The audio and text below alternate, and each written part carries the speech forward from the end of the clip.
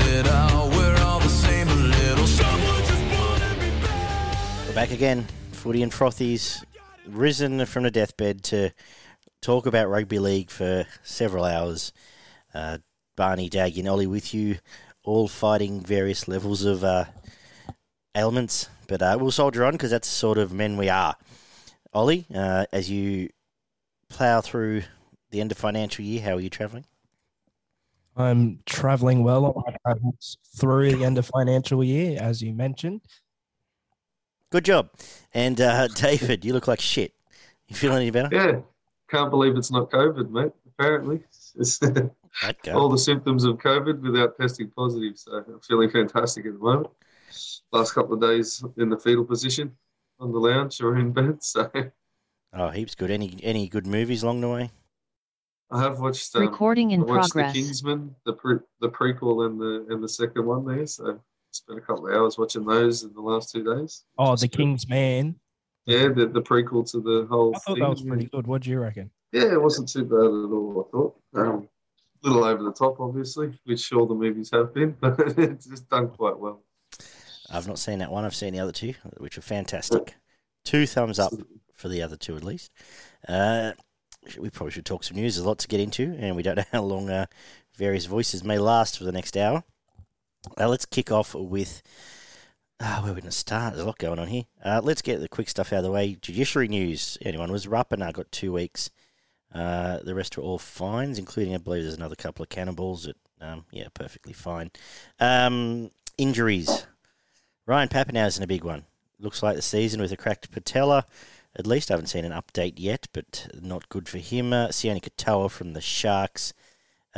Looks like a season as well. Syndesmosis for Sully from the Dragons, which will be season unless they plough to a prelim final spot. Tupanua from the Roosters ACL, and Takiaho's out for a few weeks with a shoulder injury, which puts a kibosh on them, I suspect, their chances at least. And is there another big one I'm missing? No. Any thoughts on anything?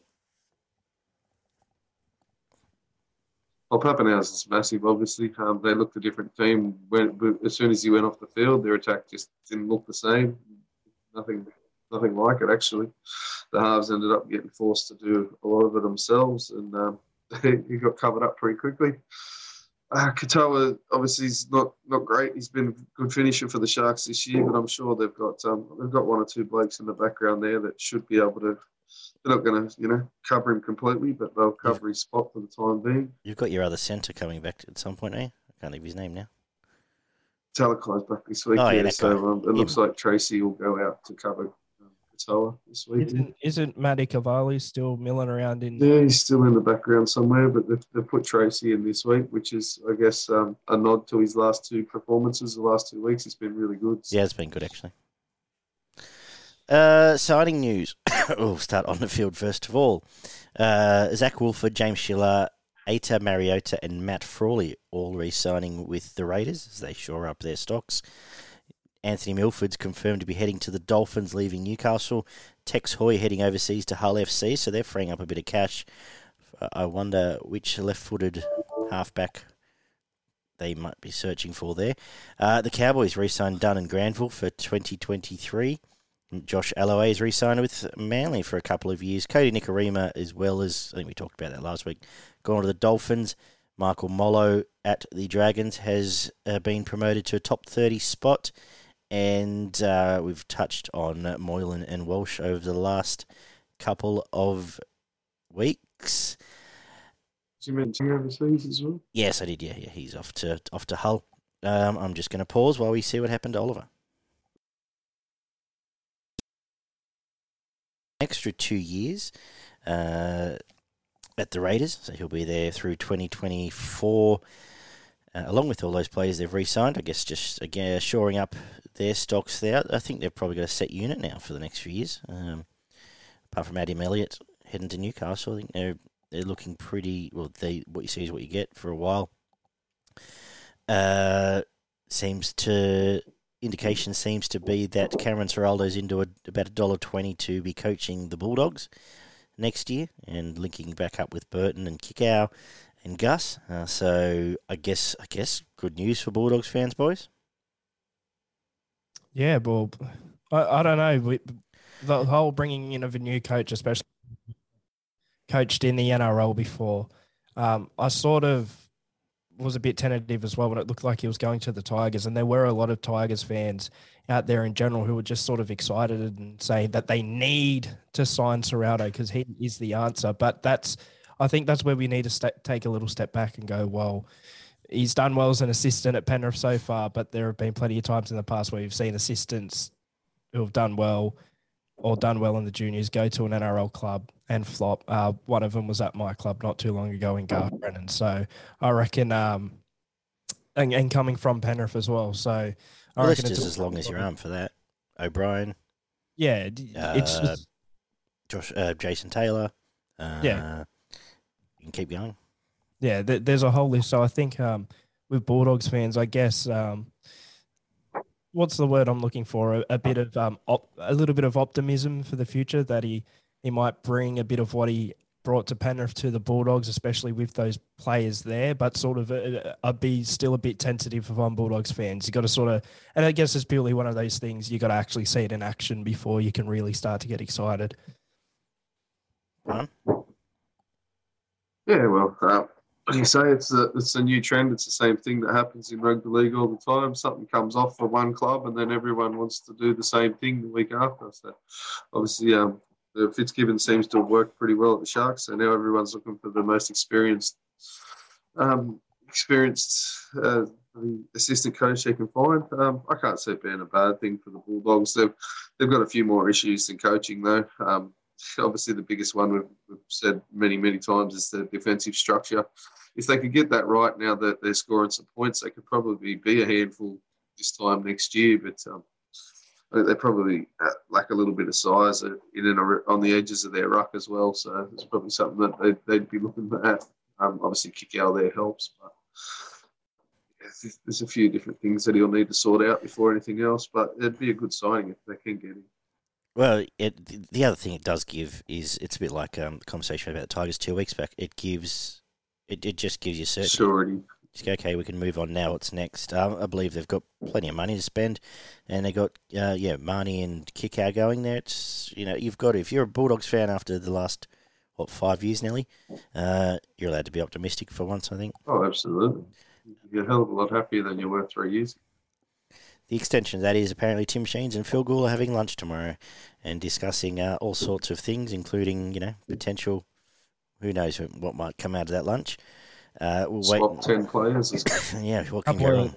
Couple of full bellies, I reckon. Well, a bit of succulent Chinese meals, as you've said. And finally, the other big news is that Christian Wolf will be heading to the Dolphins with the view on the Benji deal, with the view to take over from 2025, serve 2 years under Bennett, and then take over as head coach. So I guess, again, some surety there, and we'll see how these two long-term coaching ploys seem to pay off and what it might mean for players around the competition who might or might not attract. I believe, I'm pretty sure Munster will be pretty high on the list in the coming few months. I guess we'll wait and see. Any thoughts on any of that? Probably a bit of a stronger situation for Wolf, considering he's coached first grade before. So it'll be more just him getting his connections within the club and some connections with the managers that are in and around the game. I would imagine he could probably take over tomorrow if need be, but they've got Bennett there, so. I can't see that being a bad thing. They're probably in a stronger position than the Tigers are, with Benji not having coached first grade before. But Yeah. I think it's probably a positive for both clubs. So. Yeah, I think so too. I think it's all three clubs are entitled to at least have a bit more optimism about themselves. I don't know how many Dolphins fans are really too worried just yet. Exist. Or exist, Yeah, more to the okay. point. Anything else we need to talk about? I think so. All right. Rock and roll. Round 18 kicked off with the Sharks 26 defeating the Cowboys 12 in what was a tight game for a lot of it. Barney being under the weather, do you want to try these stats, or we might give him a rest for a week? And I Play might on just through. cut a few out as we go, eh? All right. Give us a 2 quick tries to prediction. 4 two to the Cowboys, 4 to the Sharks. 2 out of 2 conversions played 4 out of 4, and a penalty goal out of 1 attempt for the Sharks. 73% completion played 75%. 5 line breaks to 6. Both teams missed 45 tackles in this one, which is weird for these two sides. 7 offloads apiece. 2 forced dropouts by the Sharks. 315 tackles played, 338. 2 ruck infringements for the Cowboys, 5 for the Sharks. 7 penalties to 4 and 12 errors to 13. Sharks had a sin bin. Robson made 42 tackles, McGuinness with 40. Hiku with 237 running metres and Rudolph with 166. Ramian with 99 Supercoach points. Leilua with 82 and Hines with 80. I thought it was a pretty tough competitive game, realistically. Sharks were on top for the first 20 minutes, and then because a big part of their season, the errors crept in, and they missed a few tackles, and the Cowboys got back on top. It compounded with the sin bin for the Sharks, just trying to slow the ruck around, down way too much in and on their own try line, which is obviously a tactic that they use, which has helped their goal line defence. It was one of the most, for that period there, it was one of the most blatant good 5 minutes attempts of doing it. Absolutely. From any team all year. And then the message out of half time was slow the fucking play the ball down it's... even more. I'm like, Jesus Christ, don't get another 2 sent off. But especially, that on their goal line, they'd made a point to try and slow the Cowboys down, because obviously that's what Robson and Drinkwater really feed off, is that quick play the ball and running in at the defensive line. But I thought the defence again was quite good, especially their goal line of defence, because the Cowboys did throw a bit at them. The Sharks were giving them too many opportunities again, but that's something they're going to need to fix up. The fact that both teams missed 45 tackles was surprising. I think it came more from really good. There was some really good sparkling attack at times in this game from both sides, where they got the outside edges of the opposition just completely turned inside out, and obviously that led to a lot of missed tackles. But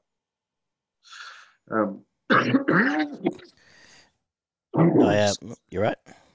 Yeah, all good. Sharks led at halftime barely, and the Cowboys kept coming at them for that first 15, 20 minutes in that second half, but there was just too many errors from both teams for it to really break out and be a high-scoring game. Both teams decided that they were going to defend their way to victory, and the Sharks probably just had a little bit more attack in them at the end of the game. So, and their goal line defence was good. So, I thought the Cowboys centres caused a lot of problems for the Sharks. Griffin Neame was really good in the 35 minutes he was on the field. Robson and Tamalolo was strong. Chad was okay, but I thought Luciano was probably their best player. Just coming from the Tigers, and his ball running was really strong. He broke the line open a couple of times just off his own bat, just running at the centres and the halves there. So I thought he was their best player. I thought Rudolph and Bailey were okay in the middle. Wilton and Finnegan was strong, but probably need a few more minutes out of their big fellas in Ueli and Fafita and stuff like that, because they only sort of played 15 minutes each. But it was enough to get the job done. McGuinness was really good again, coming off the bench. Ramian and Katoa caused no end of problems for the outside defence of the Cowboys, and Nico was really good again. I thought, look, my takeaway, just quickly on your point about the forwards, when they're going to get dragged into some big arm wrestles in finals time, I still think they're carrying 2 bodies. I thought Toby Rudolph's been fantastic. Well, for probably a period now since he's come back. Yeah, he was really good he's just sort of warming into it. I expect him to play a few more minutes in the next couple of weeks. But, and the feeder and your Tolmans, Wade Graham at times have definitely been carried. I actually thought Graham wasn't too bad this game. Last 2 games he's been pretty good. But I think I've got the feeling Cowboys, if they were to meet again in 6 weeks' time, they would be pretty comfortable in doing so with the cavalry back. I thought, at the end of the day, there was one turning point that may ended it with it. The the no try, I think, was a big turning point in the game, which just sputtered out the Cowboys' momentum there. I thought it was one of Townsend's poorer games, to be honest, for the year, and I think Sharks did really well in rushing Drinkwater, given they had the reduced point of attack. It felt like they just were pressuring, and Drinkwater struggled a couple of times with last tackle options in this game. Rushed Drinkwater. So I think it perhaps sent a bit of a template. I agree with you. Luciano was fantastic. It's probably his best game this year, I would say, barring maybe round one. And but they'll head into the back end of the season, I think, in a comfortable spot. And Sharks were good. Sharks could have won by more. Played like shit for a good half hour in the middle there, and just came good in time at the end. Ramian's really starting to, again, another one that's starting to put together a good month of good footy and really become an attacking weapon that the Spruik's been on him for a while. So that they are starting to add a few extra consistent points of attack to the team, the Sharks, and look pretty crisp when doing so. Ollie, do you see much of this? Yeah, and I think that these two teams can probably feel pretty safe at this point in second and third on the ladder. I feel like the scoreline maybe was even a little bit too flattering, I guess you could say, and it's purely from that no try, right? Whether the call's correct or not, I'm not going into that, but really, you could see just that huge momentum swing that Daggy touched on as well earlier. I think that was the big point that changed the game, because if the Cowboys were awarded that try, they take the lead, probably have the momentum to possibly go on with it. But what happened was it shifted to Cronulla. Cronulla went down the other end of the field and scored, and then managed to sort of, I guess you could say, maintain the game and score again to realistically put it beyond doubt. What do you make of that decision, Barn? Realistically, they were never going to stop him.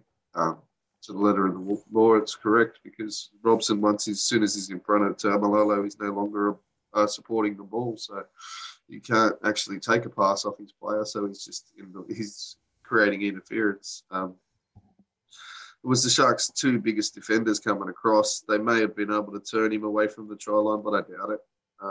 Cowboys should have scored. And then, as Ollie said, I'm pretty sure it was the next set off the penalty. They went down and scored. So it's the old 12-point momentum swing. It's a massive one, especially in this kind of game. But to the letter of the law, you can't argue with it. But I'm pretty sure 90% of fans would. Yeah, I think it should have been a try. It wasn't. Remember how there's just one random round this year where common sense prevailed the whole round? Yeah, there was. And then it's like it just disappeared again. It's like 8 or 9 or something. Yeah, and they just... Fuck it, I'm not even going to check it. Or it was all defensive decisions every time a marker went into a... Yeah, that seems to have disappeared. Anyway, you can't comprehensive say it cost them the game, but definitely stopped the Cowboys. I think we've all covered our thoughts off pretty well. They didn't really fire a shot after that either. So. No, that was it. Interesting one to do some points on here, Barn. I assume Ramian and Luciano are leading the way for you? I had Nico with the 3. I just thought his kicking game again, and he was pretty much the catalyst for most of the points that were scored. He was the one given the early balls and he's kicking goals and all the rest of it. But I'd more than happy switch Ramian and Nico for the 3 and the 2, and then I had Luciano with the 1. Ollie, I'm happy to leave it with Barney's decision. Yeah, happy with that. Beautiful. For the main event on Friday, I was going to say Friday kicked off, but it was game 2 on Friday. 28-18, the Parramatta Eels held on against the plucky Warriors. Do you want to do a few stats here? Anyway, Parramatta 28, Warriors 18. 5 tries to 3, 4 out of 5 conversions for Parramatta, played 3 out of 3 for the Warriors. 80% completion, played 76%. 3 line breaks to 5, 19 tackle busts for Parramatta, 17 for the Warriors. 6 offloads to 5, all forced dropouts for Parramatta, 1 for the Warriors. 4 ruck infringements to 3, 7 penalties to 3, 11 errors to 13. Mahoney made 37 tackles, Tohu Harris with 44, Sivo with 183 metres, and Vanua Blake with 196. Penasini, Supercoach points, Tohu Harris with 96, Papali'i with 82, and Mahoney with 77. I thought for a good 45, 50 minutes this game, Warriors were in this contest. They were good. Their back three was very good. Aitken, Tohu Harris is back to his their best. back row was Absolutely outstanding. tremendous. And Curran as well. I don't get. I guess he's probably still a bit busted, but I don't get the starting for Noah Blake off the bench. But produced some massive numbers in doing so. Look, I guess if for Sean Johnson to be any hope in this competition, he needs to just play in New Zealand from now on because he was pretty average for a lot of this game.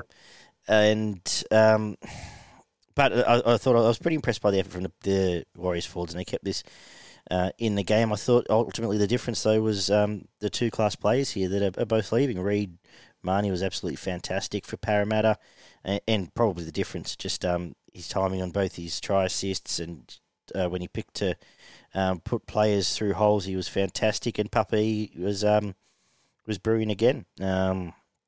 All his carries were important. I thought they were the two best. Sean Lane continues to have a really good year. He was unlucky not to maybe score a try or two, including potentially the first one for old Gumpy. And Sivo's back in a bit of form too. But it was a typical Parramatta performance. I don't know what else this game told us that we don't know. Barney? Yeah, no, you're 100% right there, mate. I thought the Warriors were super impressive for that, especially the first 20 minutes. I thought they could have been up by 2 or 3 tries in that first 20, 25 minutes because they were all over Parramatta. And somehow Parramatta ended up in front. But, yeah, the Warriors were really good. Their pack was tremendous, as you mentioned. A couple that you didn't mention, I thought Tavanga and Egan were really good as well in the middle. But the ones you did mention, they were easily the best. Aitken, Tahu and Fanua Blake. They were fantastic. Montoya, I thought, was good again. That shot on poor old Gutho made him bring up his litre of water that he had before the game. But, he was up and about, and he was putting shots on, and really good ball carries as well. Had a couple of errors in his game, but that's him. Parramatta's pack sort of worked well as a pack, but there was really no standouts apart from Papali'i that you mentioned. I thought Oregon Kafusi off the bench made really good impact.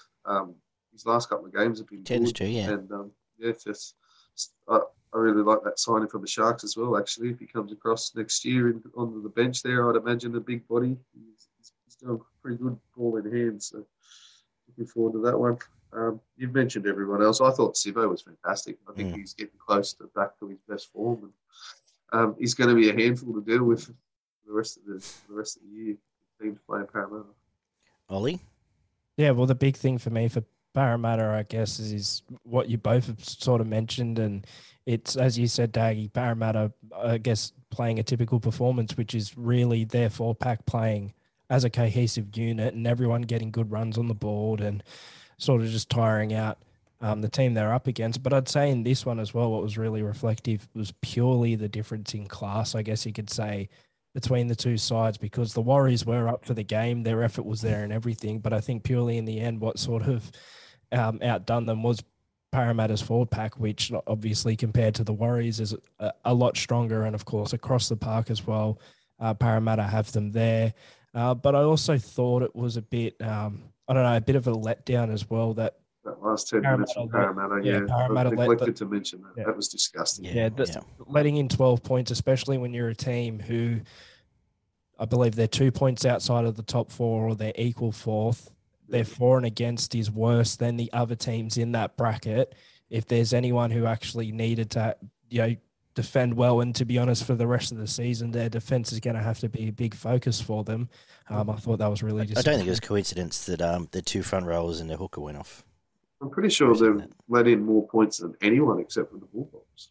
If you go and have a look at the stats, I'm pretty sure they're running second last on points conceded. So. I'll check the ladder now. Before the Bulldogs game, they were running dead last. They've conceded 371 points. The Bulldogs have conceded 391. Oh, sorry, there are 2 teams who have conceded more points. Take a big No, the Warriors are 463. So. Oh, no, there we go. Warriors, yeah, but they're right down the bottom. They're in the bottom. They're bottom 4 or 5 teams for points conceded, and that's when you're running up at the top of the end of the competition, it's definitely a worry.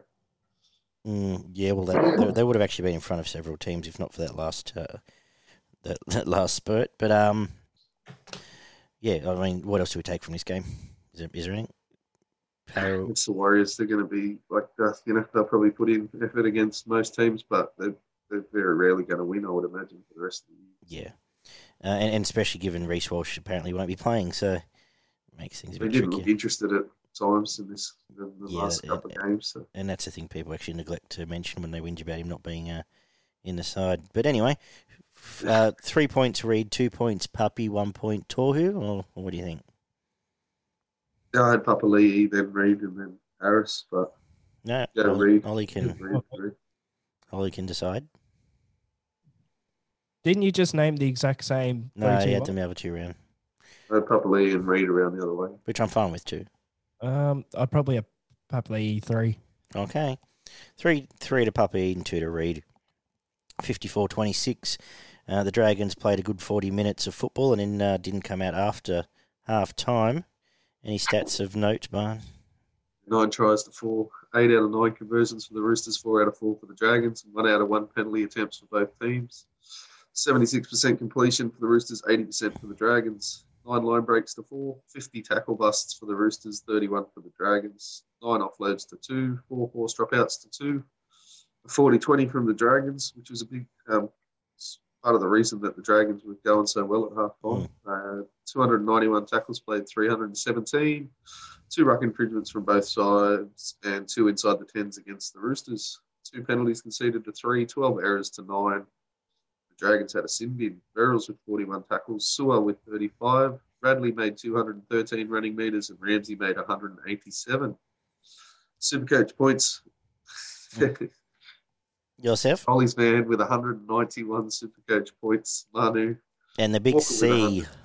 And the big Some very C, smart me, judges. myself and Baggy. Walker with 138. And then we had 2 other Roosters players before you got down to Lomax for the Dragons on 85. Oh, did you see this?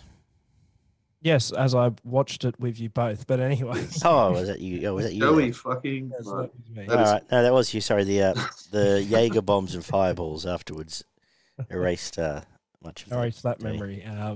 Yeah, well, I thought the Dragons were the better team for the back half of the first half, the back 20 minutes there. And I think a lot of it was obviously their effort, but I think as well the Roosters were looking not horrible, but a bit poor, and they were a bit ill-disciplined as well. And I thought they were on the verge of sort of throwing this game away, sort of. Now, I didn't think that the Dragons would put 54 points on them, but I thought the Dragons might have been able to go on with it. But as you said, in the second half, the Roosters just absolutely tore them apart. It's like this flick switched and the backs just decided to run a market. Joey, like the man Joey Manu, he's obviously going to get the 3 points right. He was taking the piss in 2 different ways, taking the piss with how good he was playing and took the piss with that beautiful try assist where I have no doubt at all, he actually got a cramp, but then looked up and would have gone, oh, there's a gap here, and just got like handled the pain for a couple of seconds there, and it resulted in the Sydney Roosters try. But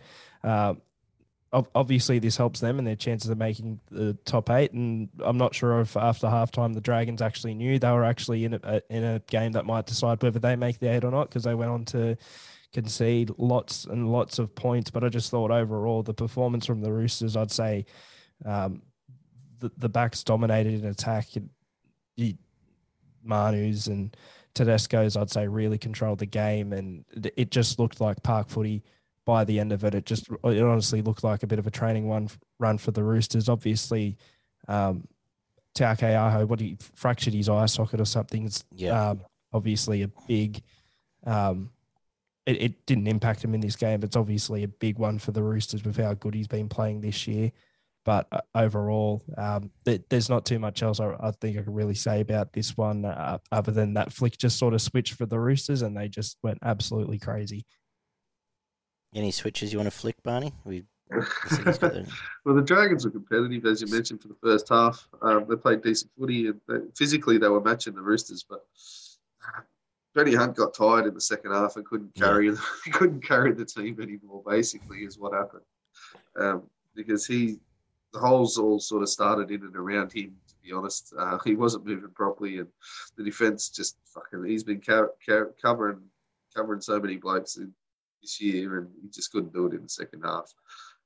He was walking by the end of this game, but she's played Origin the night before and start on the Wednesday, so you can't blame the bloke. Their defence just absolutely fell fucking pieces, especially in and around the ruck, because that's where Manu was doing all these destruction through in and around the ruck there on either side of the dummy half and just carving them to pieces.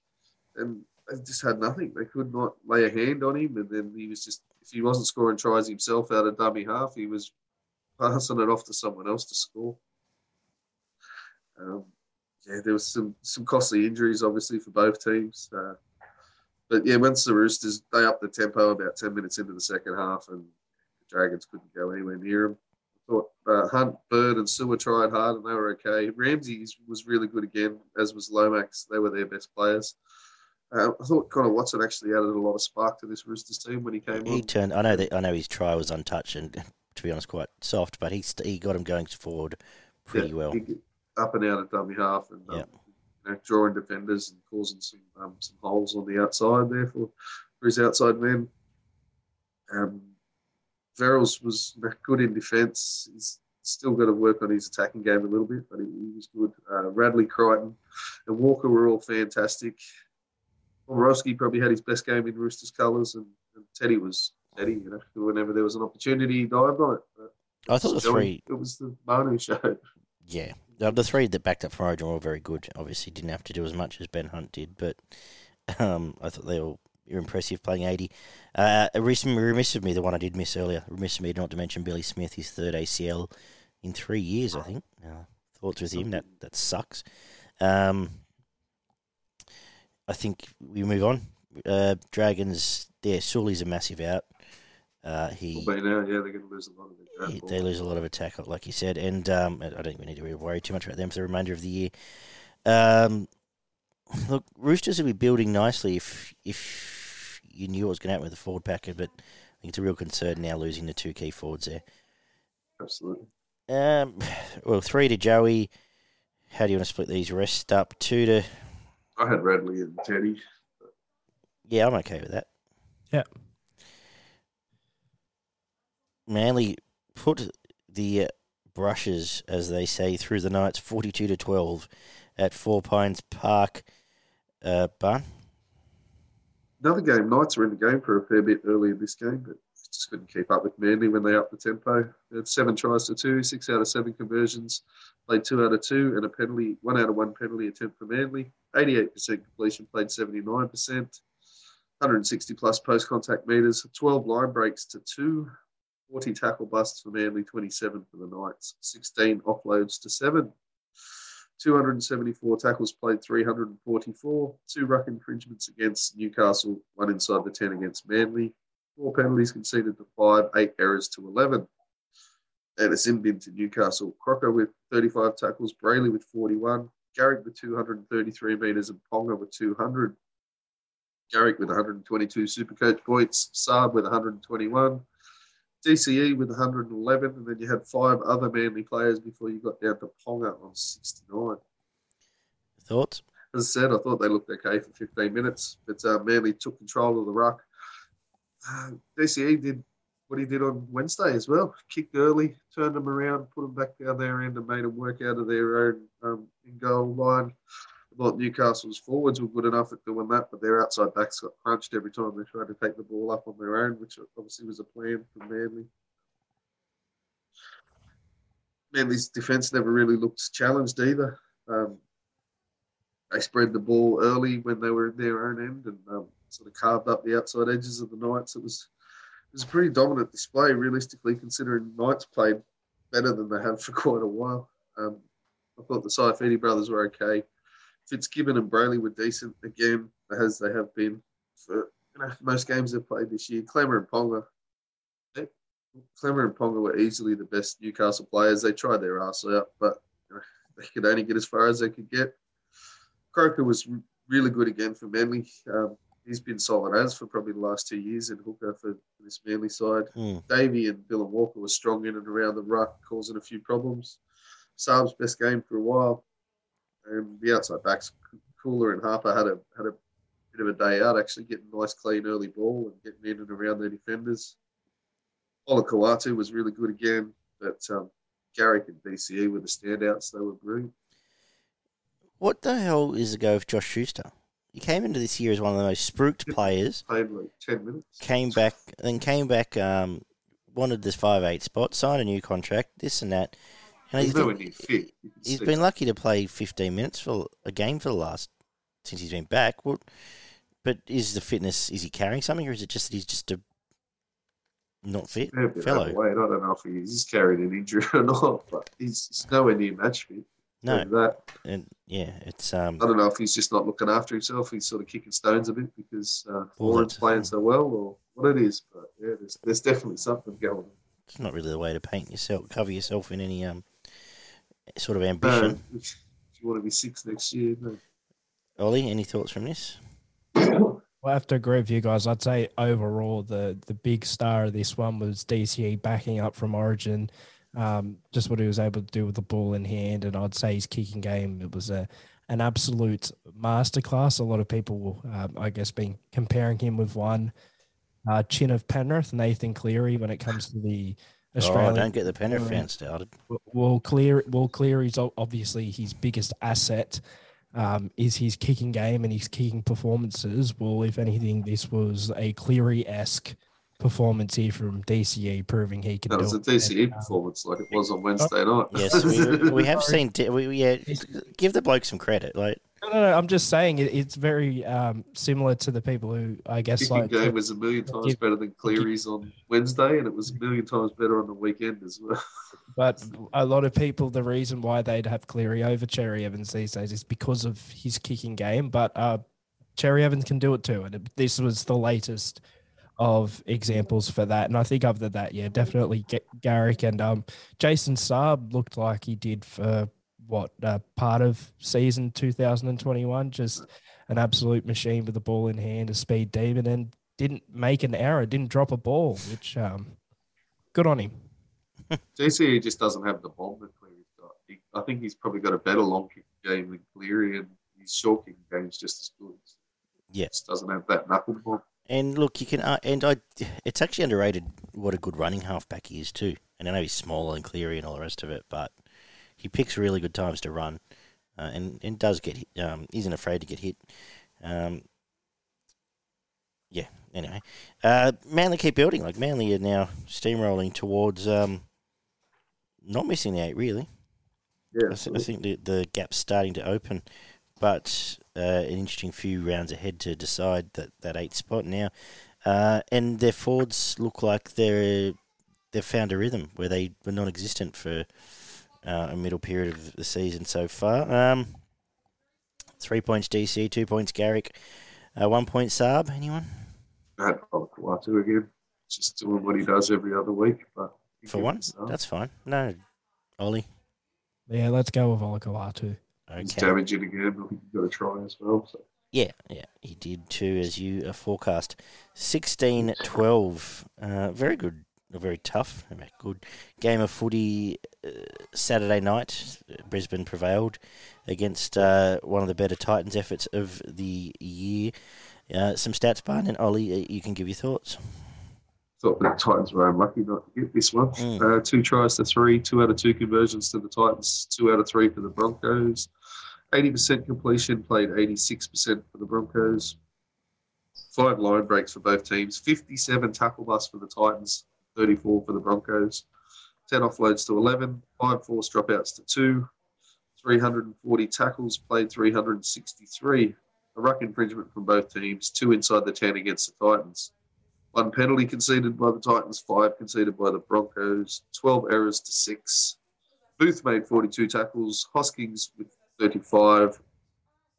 Brimson with 250 running metres. Tessie New with 241. Aaron Clark with 84 Supercoach points. David Fafita with 75. And Mo with 71. And you did mention, but Mo Fodawaker, 189 running metres in just under an hour. And actually, just Back looking to his further best, down, absolutely. Tino, 153 metres in 29 minutes. Isn't it amazing what happens when a good forward pack turns up? Alleged good forward pack. Ollie. Well, I wanted to make a joke that Fafita had an amazing game, Jojo that is, but he's I believe their cousin, possibly the some relation, but I believe the other one had a good game as well. Old Sarge, old classic David Fafita there. And you know what, from the Titans, overall, this has probably been the most complete performance we've seen from them this season, I think, in terms of just the form that we saw out of a range of players. It wasn't just confided to Tino or Mo or Bo Furman. There was actually across the park for most of the players a really good performance. I mean, he didn't really run the ball much, but I was impressed with Aaron Booth's defensive effort. I thought he's definitely an option for the Titans going forward. And yeah, but the worst thing about this whole thing is the bastards gave me hope. By the end of this game, I actually thought they could win, and I was actually invested.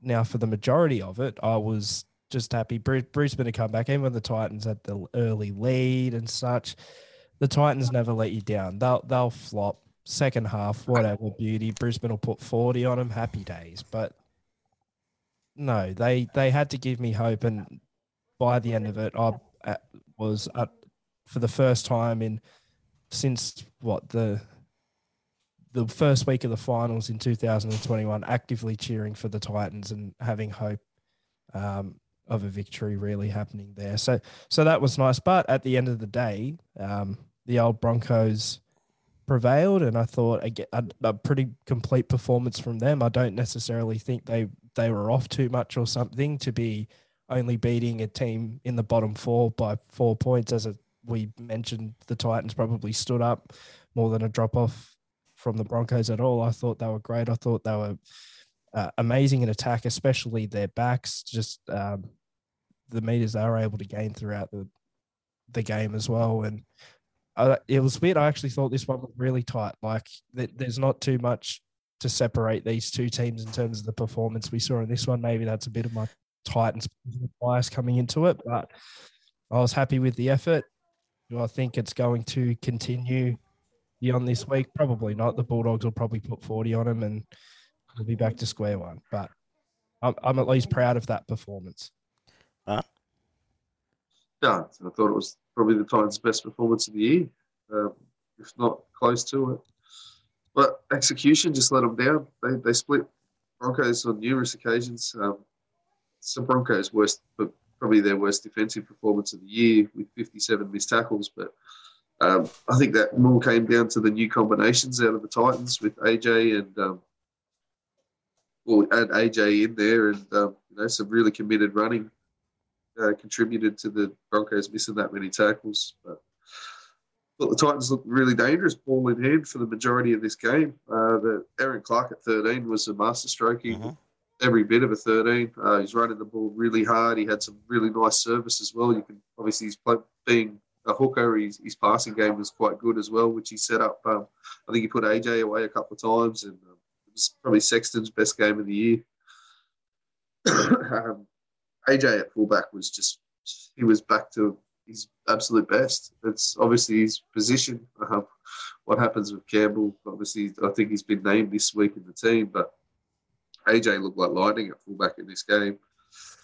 The Broncos' attack was decent again. I thought Gamble sort of came in, played that second 5'8", 13 role and played it pretty well there I think he was only on there for about half an hour, but I thought he was pretty good when he was on there. It seemed to work. Aaron Booth and Sesofeo Fafita I thought they had brilliant debuts. Like for those two, that's their debut game. I think Booth, it was Booth's Titans debut, wasn't it? Yeah, he played for Melbourne last year. It was Fafita's debut, and they were fantastic. Aaron Booth tackled his ass off, and Fafita looked dangerous, like constantly. They started looking worried every time he touched the ball at the back end of this game. He's got some really good footwork, and he runs the ball extremely hard. So I thought he was fantastic. Jolliffe and Tino added a huge amount off the bench. Jamin Jolliffe was fantastic, and Tino, obviously, if he had a few more legs under him, he probably would have pushed him to a victory in this game, but having cut off the back of Origin, probably not. Great. I've already mentioned Clark and AJ. I thought Mo and David Fafita were very good. Mam, Pereira, and Reynolds were all good for the Broncos. Palacia, Ricky, and Kennedy were the best of their forwards, and Tessinu was really good again. Young Hoskins was their best player, and I don't think he's getting a start this week. No, he's not. Obviously, with the players coming back that they've got, but I thought he was man of the match, in my opinion. But, yeah, it's a game the Titans probably should have won. Lovely. Hey, Ollie, you're the 3-2-1. I want to give AJ 3. I don't know. Is this bias coming into that's I didn't even have AJ as a point, to be honest. really? I'll probably give I was giving him a point, but I know he split them apart. He was, What up? he was tearing them apart, but I think that was off the back of Clark. I gave Hoskins a 3. I thought he was man of the match. Clark, he was tremendous, and he was the one. I think he created a lot of AJ stuff, and then That's Mo was back to his absolute best. And they don't get those opportunities without Mo smashing it up. All right. I'll give you Hosking because I feel like the winning team as well should probably and it was great for Brisbane. Hosking, AJ Clark, is that the way you want to go? That's how I'd like to go if I've got a compromise. worries. Aggie, any no, Sounds good. as long as Mo's getting a point, that's fine. oh Ooh, So- Mo's been pushed out. No, I'll Well, give him Mo Mo- one. I'm stepping back in with Barney here. swap Mo for Clark. Oh No, get out of here. Ooh. 3 to Clark, 2 to Hosking, 1 to Mo. Let's move on. No, do we have to? 18-16, Penrith defeated the Tigers. Come on, we got to clear that up. It's Hosking 3, give Yeah. Clark 2, and give Mo his 1. all right. No AJ. Very good. All right. Talk about the Tigers game. How the fuck did the Tigers not win the game? Seriously. 16 I'll tell you. points to 18, 3 tries for both teams, 2 out of 3 conversions for the Tigers, 3 out of 3 for the Panthers. Missed 2-point field goal attempt, 85% completion for the Tigers, 74 for the Panthers. 5 line breaks to 9, 34 tackle busts for the Tigers, 47 for the Panthers. 17 offloads to 10, 1 forced dropout by the Penrith, 325 tackles played, 387. 3 ruck infringements against Penrith, 0 inside the 10s. 7 penalties conceded to 6. 6 errors by the Tigers, 12 by Penrith. Hastings made 41 tackles. Kenny made 54. Offa Hengawi with 172 running metres. Edwards with 242. Kikau with 100 Supercoach points. Fisher Harris with 89. Targo with 81. And Dewey with 80. Because they're not very good is how they lost. That said, Tough watch, man. they had 2... This was Penrith's worst performance of the year, obviously. But Absolutely. they had 2 tries disallowed. And, yeah, what do you say? We spend more time talking about the Tigers than any other team in this podcast. I'll just quickly say, everyone raves about the Panthers' depth. Like, yeah, I know they won, but they weren't impressive. If they had even a decent last tackle option in the first half, they should have been leading by a lot at halftime. But Tigers' line defence was good. Let's be honest, they're carrying Luke Brooks. It's simple as that.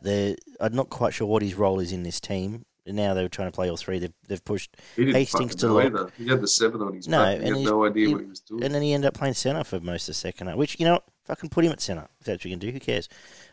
But He did with there's two. no coincidence the second half when Hastings played 7, essentially, and Dewey played 6. It was when Tigers looked their best for, 20 minutes or so. The last tackle options from Brooks himself when he was the chief playmaker were poor at best. Actually, I realised it was Hastings' only kick, the one that was a try. Yeah, there you go. Dewey's boot was all right once it took him a while to get his radar right, but it was all right after that. I still don't. It's mind-boggling that they aren't at least going to try the obvious combination. He's still probably 3 or 4 weeks away from being match fit, and he was close to your best player on the field. I thought he was, yeah. Plenty of tackle busts, looks strong. But ultimately, with Hastings playing lock, it means your forwards are all working a bit harder. That said, he led the run meters and led the tackles, so it's not like he's not trying. But it took Joff out of the middle of the field, which potentially saves that last try. But that's easy to say. Still think I don't Laurie's. think anyone was stopping Fisher. I don't. No, I agree. I'll get to Penrith. I don't think Laurie's been anywhere near his best, to be honest, No, this year. definitely not. Been far from it. And Pole and Tamo were good off the bench again. They're a little Penrith, bit quiet compared to the first 2 weeks, but they were good. Penrith, look, they won the game when Fish Harris came back on. They were going nowhere for a long time in that second half. Fish Harris came back on and got them going again, including the match-winning try. I think he was the difference, really. Dylan Edwards, as we sort of suggested, ran lots and lots of metres and was fine. But they lacked the usual attacking spark, which I guess is going to happen when your whole team's not playing. He came in and played 6 for a big part of this game because I thought Kurt balls went missing badly in this match. Absolutely. Sorensen was pretty good off the bench at times. But they'll obviously benefit from having everyone back. They got their shit game out of the year, and you know what? They've gotten that far through this rep period with every single player bar Edwards playing reps. And I imagine he's due a rest at some point, old Dylan. Not that he might want one, but to get through undefeated, I don't think many teams achieve a lot. So in their standing in the game, so kudos to them. 8 points clear on a ladder. It's Penrith. We might touch back on them after I get your thoughts, Ollie. Yeah, well, I agree. I think Penrith's well and truly gotten to the bottom of the barrel in terms of their depth. It's not that the depth's bad, but if they'd lost pretty much any players more than this, well, I mean, if Fisher Harris doesn't play, obviously based on how the game went, they just don't win. So Penrith really have sort of hit the bottom of that barrel, and it was, I guess, the regular first graders that were there who sort of stepped up and managed to keep them in the game and get them home. We mentioned the meters that Dylan Edwards run. The difference maker overall was indeed Fisher Harris. I think he was Penrith's best. Kikau, I thought, had a decent game too. You mentioned Sorensen off the bench, and I thought I bring him up as a regular first grader usually for Penrith. Mitch Kenny as well.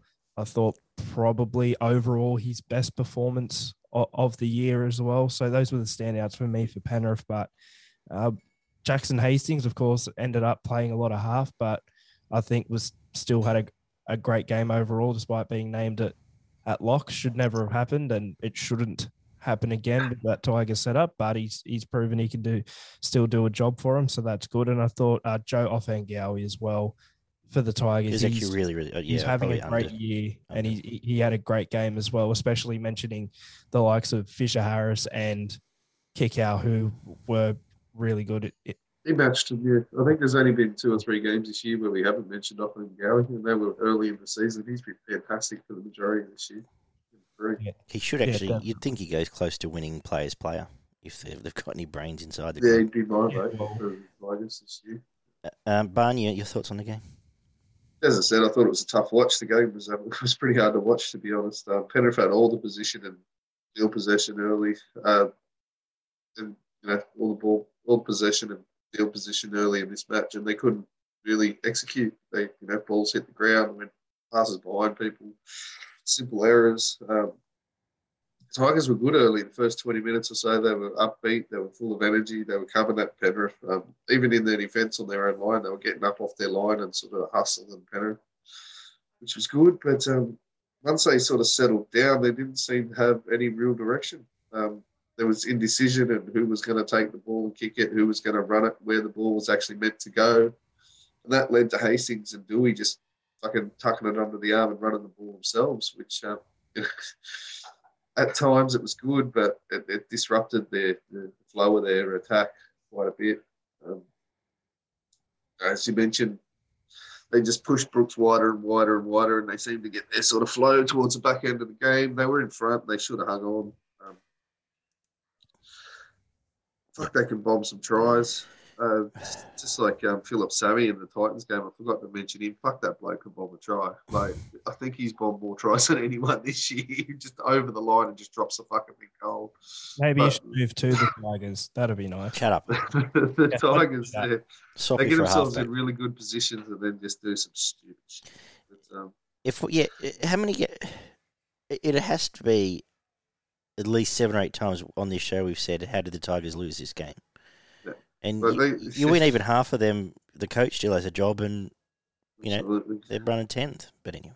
She was barely sighted, as I said, just got pushed wider and wider. Wasn't really involved in anything. Whereas on the other hand, like Dewey and Hastings were involved in every one of the Tigers' points. Like just put them together and fucking see how this shit works. That was the plan at the start of the year, wasn't it? Like, who knows? It has to be a board decision that they've said we're paying the bloke whoever 900. the fuck it is needs to be fucking booted out of their position and fucking removed from the club because they've got no fucking idea what they're doing. But yeah, I thought Tamo and Garner were good. Again, and Tuolagi, actually, he's peaked his form the last couple of weeks. He had a really ordinary run there for quite a while, but he's come good again. I think Junior Tupu, he looks like someone you guys want to make sure you sign soon because he looks like a really good winger. Yeah. Going forward, he's big, he's strong, he can jump, he's athletic. So if I had anything to do with Tigers, I'd be making sure I signed him up quick, smart. Dewey and Hastings were easily the Tigers' best. I thought O'Sullivan, out of the Panthers, the ones that you didn't mention, the only two I've got here are O'Sullivan and Leota, who I thought were good again. They weren't fantastic, but they more than did their job. Oh, sorry, and I want to give Charlie Staines a rap. Actually, He's quite good in this one. Yeah, he was. James Fisher-Harris, 3 points, kick out 2, and Dewey with 1. Yeah, hard to argue that. With that. Just lastly on... Oh, sorry, anything? Go on. No. Just lastly on Penrith. Obviously, minor premierships, them and theirs. All theirs. Is the competition over? Nobody else's. I think you'll get a good idea over the next 3 weeks. Obviously, I think they may have an upset in them in the next week or two. Just the fact that they're coming back from Origin, a little bit of a hangover there over the next couple of weeks. But come finals time, they'll be up and cracking, and it's going to be thick. They're going to be hard to beat. Well, I'm sort of the same opinion, I guess, that Gump said on the review show last week, is that there are it is possible people saying, "Oh, Penrith might get pipped here or there. There might be a twist," but Penrith could also just keep winning and win the comp, and that's probably what I'm tipping right now. I can't see anyone beating them in a game, to be honest. The romantic in me, I think there's still a twist in the tail. I don't think it's that obvious, but I don't. Someone can ruffle them and beat them, but I think they've got all the traditional teams covered. I think they'll beat Cowboys. Melbourne are gone. Don't worry about Melbourne. They'll beat Brisbane. I think it'll be a Para. Someone like a Para if they're going to lose. And not saying Para win the comp, but will cause them headaches. But just by being different and something weird going on and just being a real shit fight of a game. Maybe Souths even to a lesser extent if they're at their absolute best. And maybe I would have been real bullish on Easts, but I don't think they can do it without those two forwards. But anyway, like I said, maybe sometimes I just make this shit up. Well, I'm a Sharks supporter, but I'm tipping the Sharks this week. I think that's a team that might. That's what I'm saying. That might. The team that might do play expansive football. Yeah. They can sort of match it in the middle, and I'm expecting the Sharks to use this as basically their tune-up game for the finals. They'll be all out over this week and next against South, and then they'll probably just taper off coming back towards the finals. So yeah, I expect the Sharks to be putting in massive effort in the next 2 weeks. Well, time will tell. 20-16. Speaking of Melbourne being gone, Melbourne are gone. Canberra beat them, and with all honours, Canberra are good. Canberra were good. They're very strong, especially in and around the edges of the field. Do you want to do some stats, or should I just keep 3 tries apiece, 2 out of 3 conversions for Melbourne, 3 out of 3 for the Canberra, and 1 out of 1 penalty attempts. 80% completion, played 78%. 42 tackle busts for Melbourne, 30 for Canberra. 14 offloads to 6. 1 force dropout for Canberra. 312 tackles played, 333. 5 ruck infringements against Canberra and 1 inside the 10. 8 penalties conceded from both teams. 12 errors from both teams and a sin bin for Canberra. Grant made 42 tackles. Fogarty made 38. Meaney with 188 running metres and Sebastian Chris with 174. I think 94 of them were from the intercept. Hughes missed 6 tackles. I believe that his tackles out. Munster with 84 Supercoach points. Elliott with 82. Kenny Bromwich with 82. Thought the You keep going. You're right. Well, they came out flying in the first 5 to 10 minutes. Melbourne, it looked like it was going to be a carve up. They were really crisp. Pappenhausen was chiming in brilliantly. Munster was dummying left, right, and dummying to the ref, to the side, fucking linesman running himself. And Canberra were buying all these dummies. He looked extremely dangerous in that first 10 minutes or so. And if it wasn't for the said Chris intercept there on the 10-minute mark or whatever it was, I think Melbourne probably do. If they score there without Chris taking that intercept, it could have been a completely different game. But that intercept took all the momentum out of the Storm, and then Canberra were able to just set up a platform and play through the middle with their forwards, which caused a lot of problems for Melbourne because their forwards have been nowhere near as good as they have been in previous years. The Raiders sort of slowed it all down, put it in the grind. Pappy snapping his knee in half was pretty much the end of Melbourne's attack for the night. They looked like they had no answers in attack. And it ended up being Munster and Hughes just running the ball themselves to try and score points at the back end of this game because they didn't sort of have anyone on the back of their attack that was helping them out. The Raiders played more direct and they were really aggressive again, which is obviously suits their game to a T. And they just were a lot more aggressive than the Storm. A couple of individual efforts from the Storm were the only reason that they sort of got close. You know, the Hughes try all off his own bat and Harry just the show and go from dummy half, and they were the only way they got points. But the Raiders just kept chasing and they stayed in the game. Obviously, the try from young Schiller in the corner was a highlight where he grubbers to himself and runs around the post to score in the corner. That was the match winner at the end of it. So Yeah, absolutely. they were really tough and they hung on in that last 10 minutes. And you could make arguments that perhaps it should have been 12-12 for a while there in the middle. But let's not talk about consistency when Melbourne and Penrith are involved, shall we? Fogarty's kicking was pretty good at times. Louis high balls. The best game in green, I thought, and made him struggle. You mentioned the Melbourne forward struggling, but their backs, especially losing Pappenhausen, exposed the edges, and they're just not very good. They're just barely, well, I can't say barely, they're just standard first-grade players, and I thought the Canberra backs outplayed them. I thought Tomoko was strong and fast. I thought Seb Chris, he has these games once a month when he plays, and he was impressive. And Schiller, he looks a real talent, like produced not just the try, but a couple other real nice runs throughout. I thought he was very good. Good signs, and they've all just re-signed him also. If you're Canberra, you know they're going to be in and around the mix next year again. They'll be, I imagine, the same team, to be honest. And you've touched on all the key Melbourne components. Who else do you not mention? Nelson's been good in almost being a single-handed forward for the last month. Doesn't miss too many tackles, and his runs all count. So, what do you do for Melbourne? I've got 20 minutes to decide, but I dare say I probably won't even tip him against Souths. But we'll see what comes out of my mouth when I get to that point, Oliver.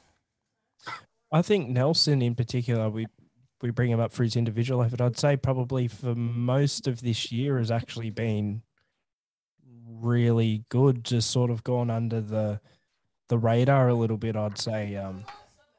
Old Nelson there for Melbourne, but I thought as well as Canberra's edges just absolutely dominating Melbourne's, which I'm not actually sure if I said it last week. I remember thinking about it on last week's show, but imagine if you just swapped Melbourne and the Dragons centre wing combinations, like those players, like Melbourne would be a much better team, you have to think, and the Dragons would probably be bottom four. But I'd agree with that. Yeah, I just think that they were very poor, and but on top of Canberra's great performance on their edges, I thought Joe Tarpany, as per usual, I think stood up and had a really good performance, and I thought Adam Elliott was strong as well for them.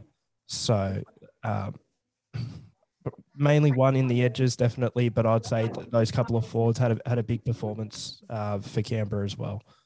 I don't get a suspension out of the game too, and we don't mention him a lot, but you don't find many blokes that try harder than Jordan Rapana. If you could, find blokes that to play for your team, particularly my team, He'd be a much happier fellow a lot of He's weeks. tough. He's aggressive. Yeah, physical. Doesn't He's like good. losing. Well, And Savage is just starting to it's starting to feel at home for him now. He I think the only one we didn't mention from Melbourne was Kenny Bromwich. He was good as well. didn't he break his leg last? Remember what happened the other week? You know, He got like carted off. it looked like he got shot. Yeah. It's Anyway. back. But there weren't really any huge standouts for the Raiders apart from probably Schiller and Chris, who with some individual efforts there. But as a team, they did their job really well, and Tapani and Elliott were their best two players. Elliott's been in a huge run of form for the last probably 6 to 8 weeks when he got a starting spot there, and then he's been back and forward off the bench, but he's been putting in a massive effort week in and week out. Yeah, big pickup for Newcastle, who sort of are putting together a decent squad next year, whatever that means when they all put on Newcastle Find themselves jerseys. a half. Yeah, I've got one for him. You're supposed to be there this year. Remember all that Well, talk? apparently anyway, let's not talk about him again for the rest of the show. Yeah, 3 points to, what do you know, 3 Elliott, 2 I had Tarpany? Elliott 2 Munster and 1 for Tarpany. I Yeah, thought Munster was. if Melbourne win, Munster was easily better than that. I thought, yeah, Munster was the best player on the field, but the hard yards through Elliott definitely counted. 36-28. Souths wrapped up the round beating the Bulldogs, who scored much more points than I had envisioned. The stats, what did they say? 5 tries to 7, 4 out of 5 conversions played, 4 out of 7. 6 line breaks for both teams, 31 tackle busts played, 33. 20 offloads to 15. 1 forced dropout from both teams. 345 tackles played, 301. 1 ruck infringement against the Dogs, 5 penalties to 4. 11 errors for the Dogs, 10 for Souths. Jeremy Marshall-King, 43 tackles. Totola, 33. Carraz with 148 metres. And Totola with 201 running metres. Who wants to talk Mitchell. about Latrell? Oh, sorry. Mitchell with 125 Supercoach points. Totola with 99. And 2 other players before you got down to Declan Casey for the Dogs on 75 points. One thing it was really nice to see Ilias score the first try after being concussed the week before and sort of having a few issues in the last month. And Declan Casey, he was the Dogs' best player, I thought, coming off a horror debut against the Sharks a couple of weeks ago. I really enjoyed watching that. Particularly, the nice thing about the Ilias try, and I concur with your thoughts, was like he's almost the last point of attack for Souths. So for him to produce something was good on him. Been a bit of confidence here, and hopefully he continues to grow. They've obviously got a lot of stock in him. Latrell was fantastic. We may as well just get straight to it. They don't win if he's not in the field, but he got them going a number of times. Big hits, and then a couple of great, not just the single-handed try, which was absolutely amazing, and I loved, and we'll probably go and watch again after I do this show, just to watch the Fox fly through the air. But like just the ball, even the match-winning ball he threw, just no look, put it on his chest, and it was just sensational. So, different team with him there. They're still missing a couple of forwards, and obviously Damien Cook.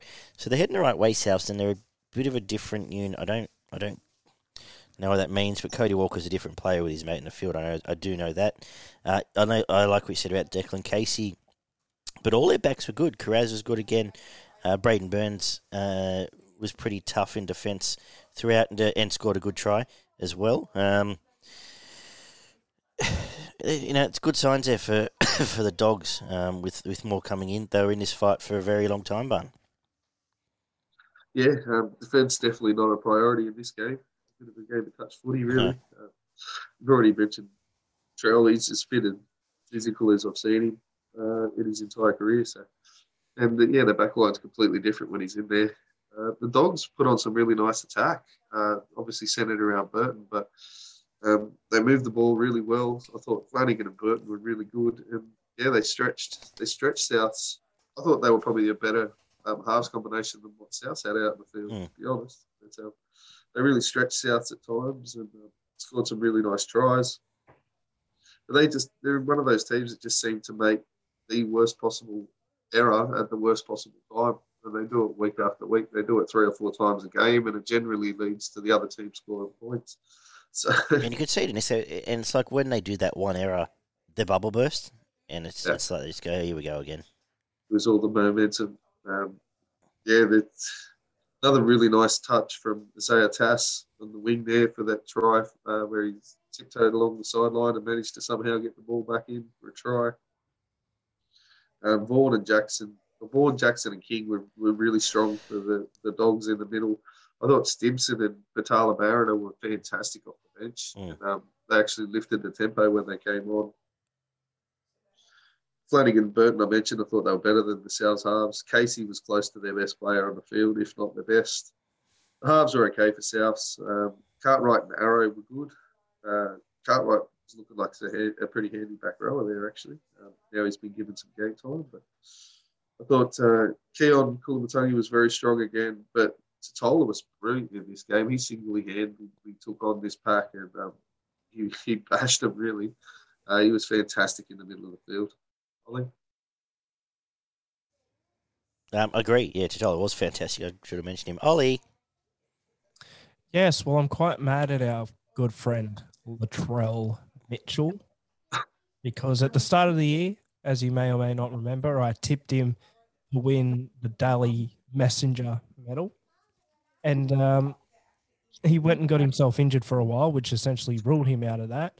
But the way I've seen him play in the past few weeks, not necessarily to the same extent, but how he sort of, I don't want to use the word carried South Sydney because it's certainly not just been him, but the way he's controlled the side and brought them back to this winning ways, it to me is not too dissimilar from a certain fella who was leading the Dally M tally and possibly still leading the Dally M tally after they went behind closed doors, and that's Ben Hunt.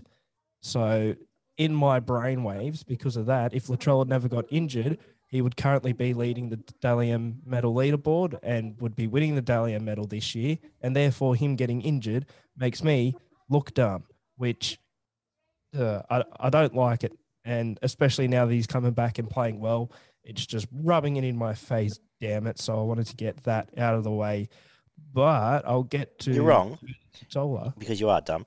But no, what's happened here is Latrell's gone, and Latrell's, if he'd played a full year, he wouldn't have, because there would have been his usual Latrell smoking jacket games. But he's gone away, they've invested money in him, he's come back, and now he owes them something, and now he can set himself to have this 10-week run where he goes, if I treat these as 10 origins, they're going to win most games, and I think that's why you're seeing this. And he look, whatever, he might still get 18 I was going to say, points, but I think this is a much more concentrated, distilled version of Latrell than we would have got across a season. Thoughts, David? Tell me when I'm right. Yeah, as you said, he gets 3 points for the rest of the season. He go close come the end of the year. Yeah, no, he's definitely in a much better shape than what he was before he got injured. It was sort of, he'd float in and out of games and he'd have one or two big moments. But since he's come back from the US, he's having 7 or 8 really big telling moments, game after game. So you may continue, right, Oliver. You're not that dumb.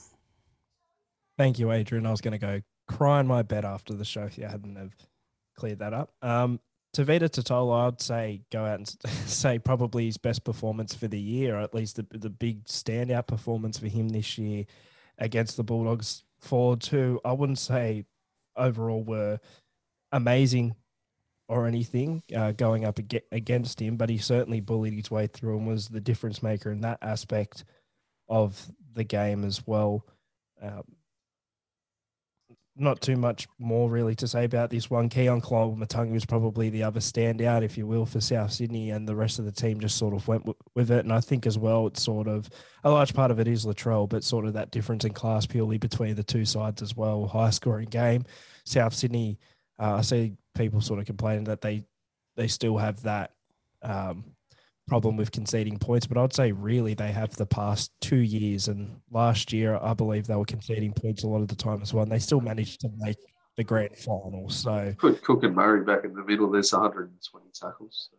Yeah, and I also think South Sydney, whilst one of their issues has always been conceding points. They're usually one of the top point scorers against a lot of the lower of the table teams. So I think That try assist from Kulamatanga, that was beautiful. The way he moved up before he got the ball and then the offload back to Walker, that was, and again, the Trill being back in the side's just improving that tenfold with their point scoring ability as well and their options. So I'm not tipping them to make another grand final this year, but I think they're probably safe for the top 8 now.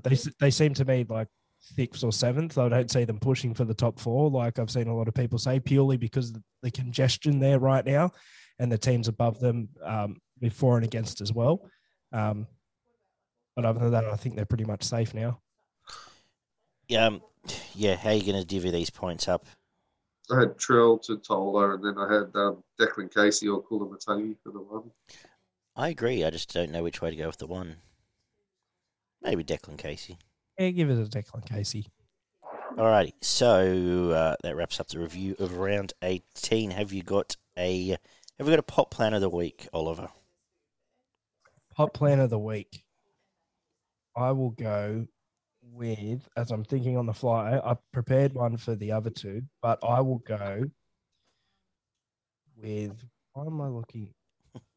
Go to Barney first because I haven't decided one. Okay. Oh, yeah, I'm just going to try and pull up stats here in a second. There was someone on the tip of my tongue who I saw. Oh, this is low. Well, my pot plan was Tane Milne because he had an absolute shocker in a team that won and won quite well. I'm just trying to find his stats here. I want to do it justice here. Yeah, Tane Milne, who played for 80 minutes. I should have done this on my phone because it's easier to read. Yeah, it's But a bit tricky. he had 5 runs for 30 metres, 0 line breaks, 0 blah, blah, blah, blah, no tackle busts, made 8 tackles, missed 6 tackles and an error in 80 minutes of football. Considering we've wrapped in quite a bit recently, he has been quite good, but he only played 42 minutes, but he had a shocker in this one. I'm going to give it to Kurt Falls because I think a pot plant legitimately may have contributed more to... apart from his goal kicking, can kick a goal, which in fairness, there was a difference in the end. But he's offered nothing in attack and missed almost half his tackles, so he can have a pot plant. You know what? It was staring me in the face the whole time. So obvious. Any Dragons player in the second half of that game not named Ben Hunt. Ben Hunt, understandable, tired coming back from Origin, and also put in a great effort in the first half. So he definitely avoids a pot plant. Unless he'd like to buy one for what I'm sure he has, a beautiful garden. Maybe he can take the rest of the side and put them there. But yes, the Dragons second half. All right, if we got a slap. Yeah, well, mine goes to whoever the hell is telling fucking the Tigers to keep picking Luke Brooks. Like, surely the time's up now. Like, and this game on the weekend just shows how far done the bloke is. He's not interested in playing for the Tigers. He hasn't been good for a long time. And they can't keep picking him. And if someone's there telling him to pick him, he needs to be slapped and slapped and slapped until he leaves the club. Slapped into oblivion, isn't it? Yeah, well, I need to find something else. Ollie? I'd like to slap the Gold Coast Titans for giving me hope, damn it. I'd like to slap... I'm just going to slap Sean Johnson. Probably a bit low-lying fruit as well, but I think the first half in that game, I don't think it was fantastic, and if we can slap him back to some of his best form, they'd probably give Para more of a shake there, but maybe I am imagining things there. Have we got a salute? I will salute Tavita Totola, actually, just because I otherwise would have gushed all over Latrell, but he was fantastic and underrated. Joseph Manu, best performance of the round. I think it's close to the best performance of the year, in my opinion, out of any game this year. Ollie, you can also salute the same man. It's fine. I thought all three of us would be. Well, it was obviously. But it's all right. It's an all-in team salute. We salute you, Joseph Manu. I've only saluted him about 10 other occasions this year, but I got to do it again because he's so damn good. He's actually. It's amazing that he's not a full-time 5'8" because he's actually the scariest 5'8" in the comp. Apart from Cameron Munster at his absolute best. Right now, definitely. right now. Right Um, now. Very good, Joey. Awesome to watch. So I'll brush my my outlier one for that Totola. loser Totola.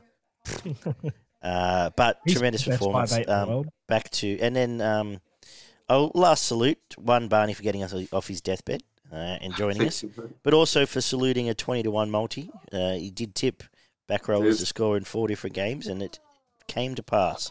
3 different games, only the Three 3, games. but yes, So- we had kick out Ola Patel and Papali'i to all to score at any time, which was 1950, which was nice. Lovely. So, well done there, Barn. And that'll wrap Cool. up the review show. Check out rugbyleaguemerchant.com to get all our gear, as well as the team supporter shirts, which have come out this week. Rugbyleaguemerchant.com. And find us on all the socials. I'm not sure how much of this one will make it to YouTube, given we all look like we were about to die. But thanks for listening. Subscribe, and we'll be back to preview round 19 momentarily.